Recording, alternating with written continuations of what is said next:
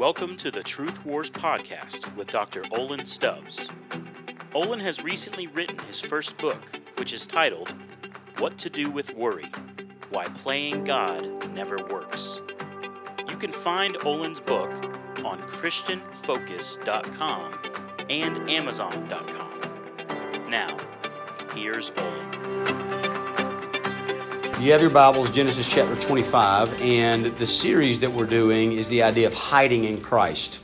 That all people in life, especially when you face some kind of pain or hardship or sin struggle, there's a sense that you want to cover up, right? We started in Genesis chapter 3. That was Adam and Eve's knee-jerk reaction. They sinned. They felt shame. They sought fig leaves. They ran and hid behind trees.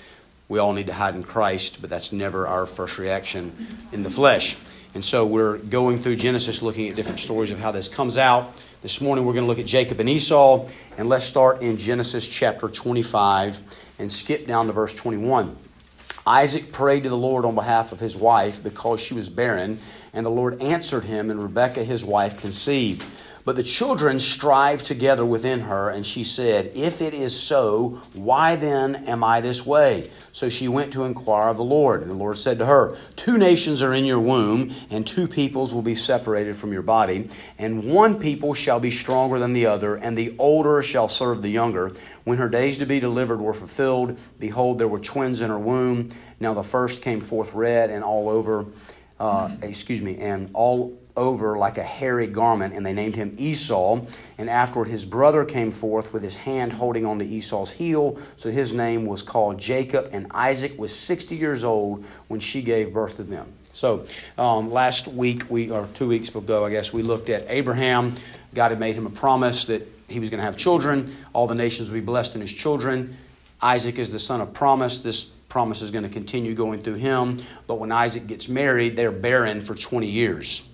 Now, initially, Isaac starts off a lot better than Abraham and Sarah did. You know, they came up with a really bad plan to try to fix things. It didn't work very well. Isaac faithfully prays for 20 years for his wife.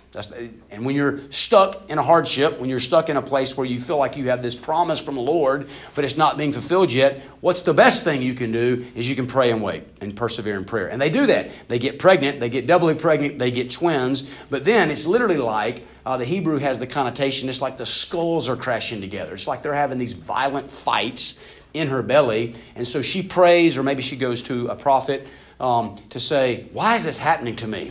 Well, God, you finally gave me what I wanted, and now it seems terrible. And just some of this is just by way of introduction, but it's pretty interesting. How many times in our life do we pray for something, we get what we want, and we're thankful, but then we get what we want, and it's like, whoa, there's a lot of pain and baggage that comes with what I want. There is a kind of immature naivete that I think all Christians at times struggle with, that when God gives us one good answer to prayer, we kind of subtly start to assume everything will be smooth sailing from here on out. But as long as you're living on planet Earth in this sinful, fallen, broken world, there's always going to be pain and hardship. There's ups and downs. And so when you're on the mountaintop enjoying things, enjoy it. Just don't expect it to last. The valley's coming. And so the Lord gives her a prophecy and says, you've got 2 heads of 2 nations in your belly, and the typical way is the older one gets the greater blessing, right? And the younger one has to serve him, but that's not going to be the case. In your family, the younger will actually rule. He'll get the greater blessing. He'll get the greater inheritance, and the older will have to serve him. And this is going to set up a problem in the family. So we're going to look at how Jacob handles this problem in his life. So we're going to look at him coveting. So let's look at the coveting that Jacob is going to do. Just pick up right where we left off. Actually, let's read verse 26 again. Afterward, his brother came forth with his hand holding on to Esau's heel. So his name was called Jacob, and Isaac was 60 years old when she gave birth to them. So Jacob's name was based off of the fact that he came out holding on to Esau's heel. Now, probably his mom picked that name, and probably the idea was this. You probably wouldn't nickname your son something bad out of the womb, right? That's not the way moms tend to think. They want to say something glorious about their child. So probably it was like, Jacob is a play on the word of heel. And probably in her mind, she had something of the idea of God will be your rear guard. God will be behind you. God will be at your heel to bless you. Something like that was probably in her mind. But we know this story. We're going to look at it. As he grew up, that name, Jacob, meaning heel, turned into a bad thing, right? That Jacob's a deceiver. He's a schemer. He's the kind of guy that'll grab you by the heel and trip you up. You can't trust him. Now, let's keep going. Verse 27. When the boys grew up, Esau became a skillful hunter and a man of the field, but Jacob was a peaceful man living in the tents. Now, Isaac loved Esau because he had a taste for game, but Rebekah loved Jacob. Now, just pause there for a second. And remember this. The Bible, in some sense, is giving us all of the truth, all of the principles, at least, that we need to know for life and godliness. When you think about it that way, the Bible is actually a really short book. And so it's trying to pack a lot of truth into a fairly short book to give all people, all times, all places, everything they need for life and godliness. And sometimes there's a ton of stuff packed in just a little phrase that we can blow past and not really see all that's being said. Isaac played favorites. Isaac said, I like the older son better. I like Esau better. And why? Not because he was like godlier. He liked him better because of a very shallow reason. Because he was a hunter. And because he could kill game. And he could cook game. And Isaac loved to eat. And he loved the taste of it. And then it says, Rebekah loved Jacob. Now just try to put yourself for a second. This is really a pretty emotionally laden story. Try to put yourself into the mind and heart and shoes of little boy Jacob. Growing up in a family where supposedly you have this great patriarch of a father who's a godly man who prayed for 20 years for mom to get pregnant. And then she got twins. But dad really likes older brother Esau. But for some reason, it doesn't seem like he likes you very much. He was like, why when Esau hangs out with dad does it seem like they can laugh so easily and joke and get along, but when I'm there it's always kind of awkward or painful? And so almost certainly Jacob had this longing to be affirmed, this longing to be blessed, this longing to be loved by his father. And here's really what we're looking at today, guys. Maybe the deepest and the best desire that every human being has is to be loved, to be accepted. That's not a bad desire. Right? But when we look for it primarily at a horizontal way, it never works. It's never enough. When you idolize anything in life, even a good thing, in that area of life, you will become a black hole of neediness. You understand what I mean by that? My mother-in-law had a very hard life, and in a lot of ways has had a hard life with the men in her life. And early on, especially in our marriage, you know, there would be times like she would come to visit us. And part of it is our personalities are very different, okay? She tends to be a hyper-emotional person. That's not exactly the type of person I am. And so, but I was trying to be a good son-in-law, right? So she would arrive and I would like go out, meet her, and hey, good to see you. Give her a big hug and let me get your bags. And, 5 minutes after being in the house, she's like, well, aren't you going to tell me hey? I'm like, well, yeah, I'll tell you hey again. I told you hey outside. Weren't you going to give me a hug?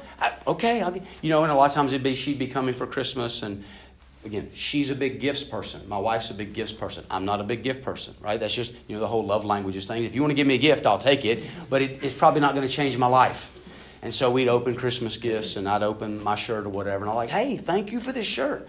Well, don't you like it? And I was like, listen, this is about as excited I get about clothes, I don't know if you've been paying attention. I just don't care that much.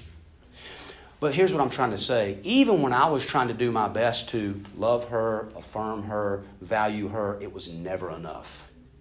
Does that make sense? A black hole of neediness. When we seek to get things met at the horizontal level that really only ultimately can be met at the vertical level. It's a fool's errand. You'll never be happy. John Calvin said this, talking about Isaac. He undervalued the younger. So, guys, parents, and especially dads, are supposed to be a reflection to our children of what God is like. I mean, that's why Jesus taught us so much too when we relate to God, that He's our Father. This is kind of a side note, especially for all you young parents in here. Everything you're doing, playing with your kids, praying with your kids, reading to your kids, spending time with your kids, disciplining your kids. Remember, in some sense, what you're doing is you're saying, this is what God is like. It's a heavy burden. And Isaac blew it. Because what Isaac basically said is, I don't like you. with his actions. I'm sure he never said that out loud. But his actions said, I don't like you that much. Now think about psychologically what that does to a little boy. Dad doesn't like me very much. You start to assume, well, then God must not like me very much. And if God doesn't like me very much, then in some sense, you say, well, I can't really trust God to provide for me. He's not going to meet my needs. And when you start to think that way, God's not going to provide my needs. What is the knee-jerk next reaction? If God's not going to provide for my needs, then what? Need to provide for myself. I'm going to provide for myself. Somebody's got to provide. And I will take matters into my own hands, and I'll do whatever it takes, even if I have to break some of God's rules to get provision. And that's what we're going to see Jacob doing. Tim Keller says this, Jacob lacked a sense of affirmation and value, and everything in his life is oriented to procuring it. You see that? So, just because look what happens. Look at the very next verse. It's like there's their childhood, and then it's going to tell us this important story when they became men. When Jacob had cooked stew, just side note, I wonder if he was trying to perfect his cooking. Maybe if I can become a better cook, Dad will like me. When Jacob had cooked stew, Esau came in from the field, and he was famished. And Esau said to Jacob, please let me have a swallow of that red stuff there, for I am famished. Therefore his name was called Edom. But Jacob said, first sell me your birthright. Esau said, behold, I'm about to die. So what use is the birthright to me? And Jacob said, first swear to me. So he swore to him, and he sold his birthright to Jacob. Then Jacob gave Esau bread and lentil stew, and he ate and drank and rose and went on his way. Thus Esau despised his birthright. Now, Esau's a bad dude. Esau's stupid. The birthright, especially in this family, this godly family of the covenant, was you're going to get the majority of the inheritance, but you're also going to be the patriarch. You're going to be the spiritual leader of the family. It's like, I don't care about that. I'm about to die. I'm just so hungry. But we're not talking about Esau as much today. We're talking about Jacob. And listen, Jacob does a bad thing here. What Jacob does, you could technically say, well, technically it wasn't wrong. He made a deal, right? He didn't lie. He didn't deceive. He said, I'm going to make you a deal. I'll give you as much stew as you want for your birthright. And Esau's a big boy. He made the deal. But guys, it wasn't loving in any way, was it? It was obviously this selfish thing. It's like he kind of had the contract drawn up already in his pocket. He's like, well, just sign on the dotted line. I'll be happy to feed you, big brother. It's cold. It's calculating. It's manipulative. And guys, a lot of times we do things in our life that's a small sin that maybe we can even justify in our mind. We can rationalize. And be very careful, because you know what that does? That just sets you up to sin bigger and in a worse way next time. Because you're searing your conscience in whatever area it is. I got away with it last time. I'm not even sure it was technically sin. I'm not even technically sure I feel convicted. What's the big deal? You are just leading yourself, in some sense, to be given over to more and more of your sin. It's a dangerous way to be. So he's coveting. Right? He wants his dad's blessing. He wants to feel loved. He wants to feel accepted. Again, which those are not bad desires. Guys, all of our sin, if you trace it down deep enough, there's good desires behind them. But then we just try to get them met in perverse ways. And that's what he's doing here. And it's going to lead to a cursed type of life. So look at verse 27, chapter 27. Let's skip down there. Chapter 27, pick up in verse 1. Now it came about when Isaac was old and his eyes were too dim to see, that he called his older son Esau and said to him, my son. And he said to him, here I am. Isaac said, behold, now I am old and I do not know the day of my death. Now then, please take your gear, your quiver, and your bow, and go out to the field and hunt game for me, and prepare a savory dish for me, such as I love, and bring it to me that I may eat, so that my soul may bless you before I die. Rebekah was listening while Isaac spoke to his son Esau. So when Esau went to the field to hunt for game to bring home, Rebekah said to her son Jacob, behold, I heard your father speak to your brother Esau, saying, bring me some game and prepare a savory dish for me, that I may eat and bless you in the presence of the Lord before my death. Now therefore, my son, listen to me as I command you. Go now to the flock and bring me 2 choice young goats from there, that I may prepare them as a savory dish for your father, such as he loves. Then you shall bring it to your father, that he may eat, so that he may bless you before his death. Jacob answered his mother Rebekah, behold, Esau my brother is a hairy man, and I'm a smooth man. Perhaps my father will feel me, then I will be as a deceiver in his sight, and I will bring upon myself a curse and not a blessing. But his mother said to him, Your curse be on me, my son. Only obey my voice and go get them for me. So he went and got them and brought them to his mother,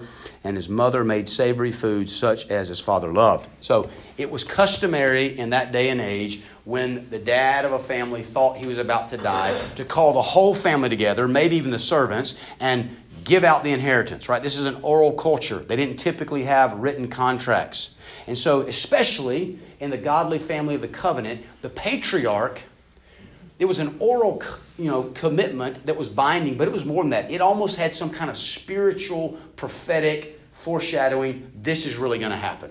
I'm blessing you, and you're going to get this, and it was irrevocable. Now, Esau and Isaac are doing the wrong thing because Isaac thinks he's about to die. He doesn't call the whole family. He just calls Esau. Because Isaac almost certainly knew the prophecy, but he didn't like the prophecy. I don't want to make Jacob in charge. I want to make Esau in charge. He's trying to sin. Rebekah, listen, this favoritism in the family, it didn't help their marriage at all. Doesn't seem like they're getting along great. Right? He didn't even call his wife to this ceremony, but she doesn't trust him, so it's like she's spying on him. She's listening. She hears the plan. She says, Jacob, here's what we're going to do. We're going to find a way for you to get it. Jacob seems like he gets a little bit convicted, but he's really not convicted, right? He's just worried. He's just fearful. I don't want to get caught. It's not because I want to be godly. I just don't want to get caught. I'm already distant from Daddy. I don't want to invoke a curse from Dad by doing this sinful thing. And Rachel's like, listen, don't worry about it. I got you. If something bad happens, I'll take it. Just trust me. And Jacob does. Okay. Now, again, guys, this is important for us to remember. It is not wrong for a kid to want to be blessed by his daddy. In some sense, that's the most pure desire in the world, right? I want my dad to love me. I want my dad to like me. But when you go about it in a sinful way, that's the problem. Now, what would have been the right way to handle this? For Jacob, maybe just to go to his dad and say, Dad, Mom's been telling me for years, there was this prophecy before I was even born that I'm supposed to get the inheritance. Why are you not going to give me the inheritance? That would have been a straightforward way to deal with it, right? But he's not. He's living by fear. And so he's trying to hide in the shadows, and he's chosen this cursed path, this path of hiding, this path of manipulation. Maybe one of the greatest biblical examples of somebody handling a problem like this the right way is when God gives a promise to David, you're going to be the next king. And pretty quickly, David understands why, because Saul is possessed by a demon, or at least tormented by a demon. And David's men are oftentimes saying, take matters into your own hands. This is obvious, right? You ought to just chop Saul's head off and be the king. But David was godly, said, no, I'm not taking matters into my own hands. I'm not going to be stupid. I'm going to do every legitimate thing I can to stay alive. I'm going to run, I'm going to hide, but I'm not going to move into sin to accomplish my goals and desires. Does that make sense? And guys, that's the path of faith. Don't be driven by fear. Be driven by faith. In the long run, God is good. He's going to keep His promises. I don't know exactly when. I don't know exactly how. But I trust His character even when I can't see His hand. And I'll be patient. And I'll wait. Okay? So many of our desires, they're not bad desires. They're good desires. But so many times, listen, maybe the main way that we get into sin in life, and right now, okay, I'm talking to the middle-class crowd that shows up for Sunday morning on January 1 when almost everybody else is sleeping in, right? How do we get into sin? I think most of the time the way that we get into sin is there's a good desire that we have, but we get sick of waiting. And we run out of patience and we say, I can't take it anymore. I'm going to force it now. But the patience, the waiting game is what kills us. But that's what so much of faith is, right? Is I will stay here and I will wait, even if I die in the waiting. It's part of Hebrews 11. So many of these people that were the great men and women of faith in the Old Testament, they died before they ever got what they wanted. Right? We say, no way. I was talking to a married couple recently, doing some marriage counseling. And part of what I said to them, I think they've been married 10 years. They're in their 30s. And basically the whole 10 years have been really hard. And part of what I said to them, I said, listen, if you want a prayer of making this thing work, And neither one of them have biblical grounds for divorce at this point, right? That's the exceptions clause. So let's just leave that out for now. They don't have it, this couple. I said, if you guys want a prayer making this thing work, y'all have to basically resolve, I'm going to stay committed to the other one, no matter if it doesn't get better. If the next 75 years are miserable, you have to say, because I'm so committed to Jesus, I'm sticking in the marriage. And I appreciate the honesty. The husband just said, hey, I got to be honest. I ain't sticking around for 75 years of misery. I didn't sign up for that. And part of what I want to say is, oh, yes, you did. You may not have understood but that is yes, right? Sickness and health, better or worse. But you see what he's saying? And again, I appreciate his honesty. He's like, I don't have enough faith in the goodness of God to wait 75 years. But guys, if we really believe the promises of Scripture, heaven is going to be so good, so great, so glorious, and so eternal. What if I do have to just suffer misery for the next 75 years? But then for eternity, I get pure bliss and pure pleasure. It's like, that's a pretty darn good deal, isn't it? But we don't think that way often enough. We're in this microwave culture that wants my way right away in every area. And again, it's not wrong to want those things. It's wrong to demand those things. And that's what's happening to Jacob. And that's what's happening to his mom. She gets involved in it. So now there's going to be the cover-up, a covering. Let's pick up right where we left off, verse 15. Then Rebekah took the best garments of Esau, her elder son, which were with her in the house, and put them on Jacob, her younger son. And she put the skins of the young goats on his hands and on the smooth part of his neck. And she also gave the savory food and the bread which she made to her son Jacob. Then he came to his father and said, my father. He said, here I am. Who are you, my son? Jacob said to his father, I am Esau, your firstborn. I have done as you told me. Get up and please and sit and eat of my game that you may bless me. Just a side note, because you're like, some of this is kind of subjective. How do I know when I'm living by fear, not by faith? Here's one of the clearest telltale signs. You start telling lies. I have known guys in ministry that there have been years where it's like, this guy's more motivated by fear than he is by faith. But it's so subjective, it's hard to prove. And 9 times out of 10, the way it eventually gets proven and they get fired is they start telling lies and they get caught in them. Watch yourself. Where are you the most tempted to tell a lie? Where have you already told a lie? It was kind of a white lie. And we need some repentance there. Okay. Verse 20. Isaac said to his son, how is it that you have it so quickly, my son? And he said, because the Lord your God caused it to happen to me. Be really careful when you start involving God in your lies. Then Isaac said to Jacob, please come close that I may feel you, my son, whether you're really my son Esau or not. So Isaac smells something that's off, so to speak. So Jacob came close, and Isaac his father, and he felt him, and he said, the voice is the voice of Jacob, but the hands are the hands of Esau. He did not recognize him because his hands were hairy like his brother Esau's hands, so he blessed him. And he said, are you really my son Esau? And he said, I am. So he said, bring it to me, and I will eat of my son's game, that I may bless you. And he brought it to him, and he ate, and he also brought him wine, and he drank. Then his father Isaac said to him, please come close and kiss me, my son. So he came close, and he kissed him, and when he smelled the smell of his garments, he blessed him, and he said, see, the smell of my son is like a smell of a field which the Lord has blessed. Now may God give you of the dew of heaven and of the fatness of the earth and of an abundance of grain and new wine. May people serve you and nations bow down to you. Be master of your brothers, and may your mother's sons bow down to you. Cursed be those who curse you, and blessed be those who bless you. Now it came about as soon as Isaac had finished blessing Jacob, and Jacob had hardly gone out from the presence of Isaac his father, that Isaac his brother came in from his hunting. Then he also made savory food, brought it to his father, and he said to his father, let my father arise and eat of his son's game, that you may bless me. And Isaac his father said to him, who are you? And he said, I'm your son, your firstborn Esau. Then Isaac trembled violently and said, who was he then that hunted game and brought it to me, so that I ate of all of it?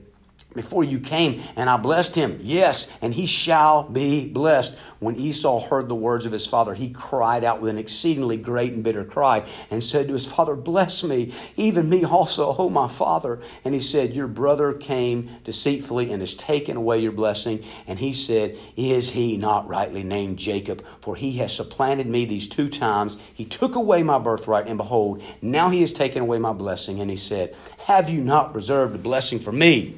Skip down to verse 41. So Esau bore a grudge against Jacob because of the blessing with which his father had blessed him. And Esau said to himself, the days of mourning for my father are near, then I will kill my brother Jacob. So he's basically saying, Daddy said he's about to die. I'm going to wait for him to die. We'll have the funeral, and then I'm going to cut my brother's throat. Verse 42. Now when the words of her elder son Esau were reported to Rebekah, she sent and called her younger son Jacob and said to him, behold, your brother Esau is consoling himself concerning you by planning to kill you. Now therefore, my son, obey my voice and arise, flee to Haran to my brother Laban, and stay with him a few days until your brother's fury subsides, until your brother's anger against you subsides, and he forgets what you did to him. Then I will send you and get you from there. Why should I be bereaved of you both in one day? Sin always backfires. In some sense, the plan worked, did it not? What did Rebekah want? I think the deep desire of her heart was, I want Jacob to get the blessing that God said he's supposed to get, and I want our family to all be one big happy family. That's what every mom wants, right? We just came through Christmas. Whether you got little kids, quit fighting and just enjoy the present, Quit fighting over the box and be friends about the presents you have. Or you're older and you got older kids. Just come home and let's all have a meal together and nobody get mad and have their feelings hurt and leave the table, right? That's what every mom wants. And it's a good desire. But she went about it in a perverse way. What's Jacob want? I want my dad's blessing. I want his kiss. I want his nearness. I want his intimacy. They both got what they wanted. In some sense, but not really. What good is a blessing that was primarily about land and family and possessions if you have to run away the next day?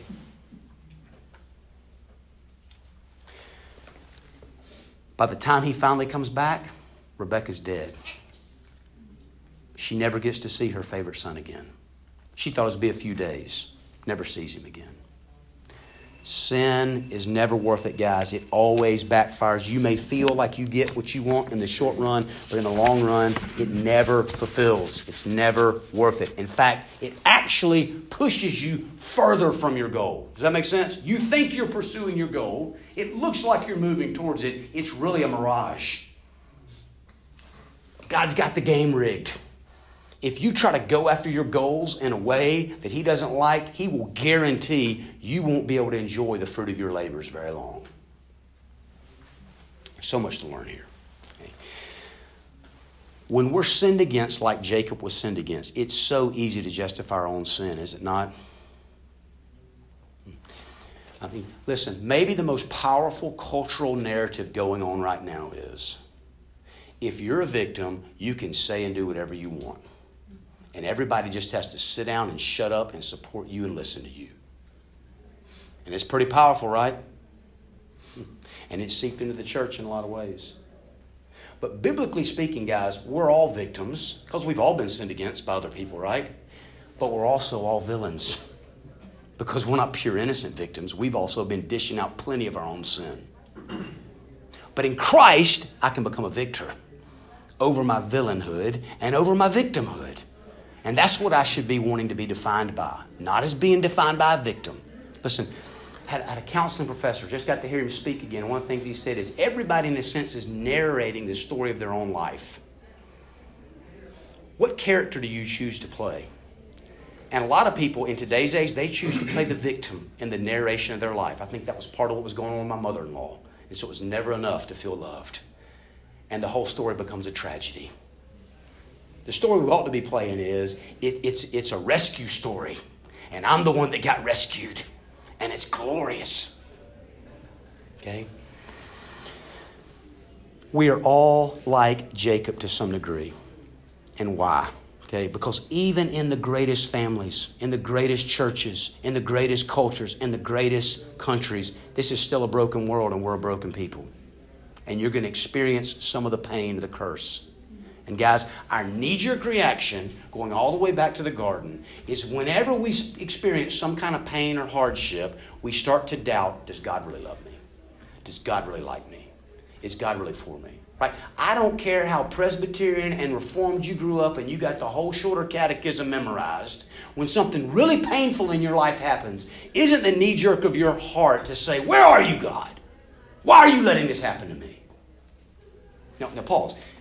If that's the knee-jerk reaction, you're in pretty good company.